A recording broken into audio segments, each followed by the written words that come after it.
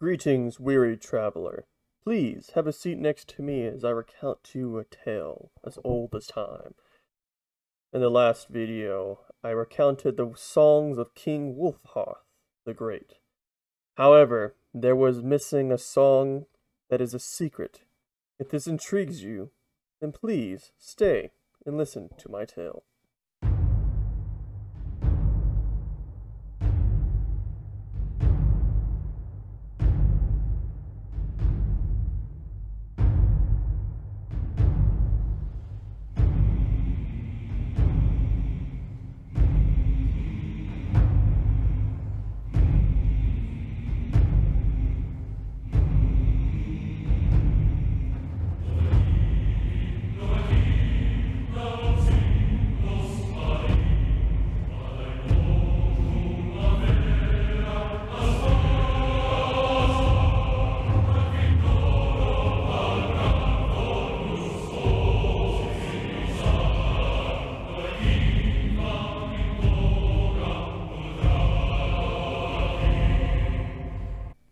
The Secret Song of Wulfharth, Ash King.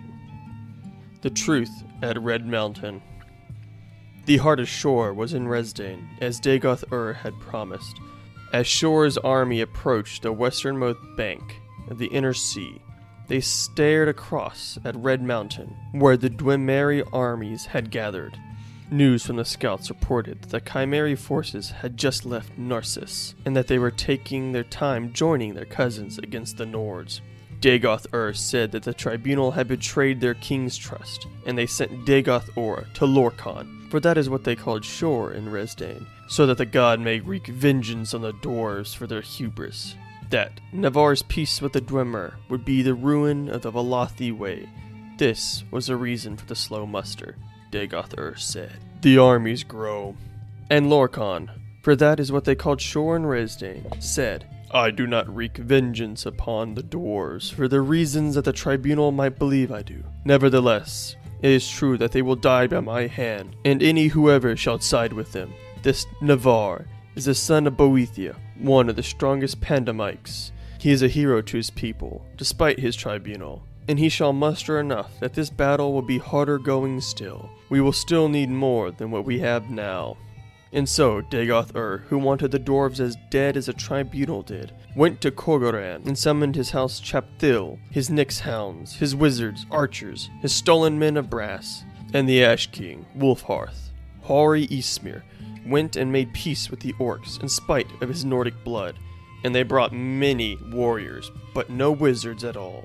Many Nords could not bring themselves to ally with their traditional enemies, even in the face of Red Mountain.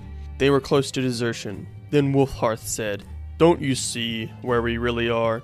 Don't you know who Shore really is? Don't you know what this war is? And they looked, from the king to the god to the devils and orcs, and some knew, really knew, and they are the ones that stayed. The Doom Drum. Navarre carried Keening, a dagger made of the sound of the shadows of the moons. His champions were Dumak Dwarf King, who carried a hammer of divine mass, and Alandro Sul, who was the immortal son of Azura and wore the Wraith mail. They met Lorkhan at the last battle of Red Mountain. Lorkhan had his heart again, but he had long been from it and needed time. Wulfharth met Sul but could not strike him, and he fell from grievous wounds, but not before shouting Sul blind.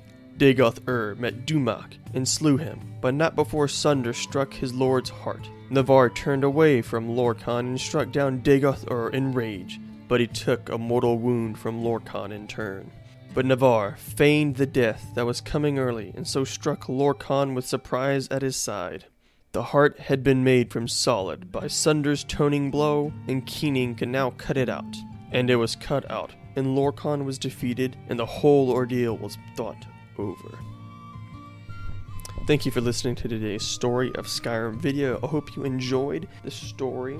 I hope you enjoyed the video. Make sure to leave a like, a comment down below. And until then, may your travels always bring you to the warm sands of elsewhere, where perhaps we will one day traverse.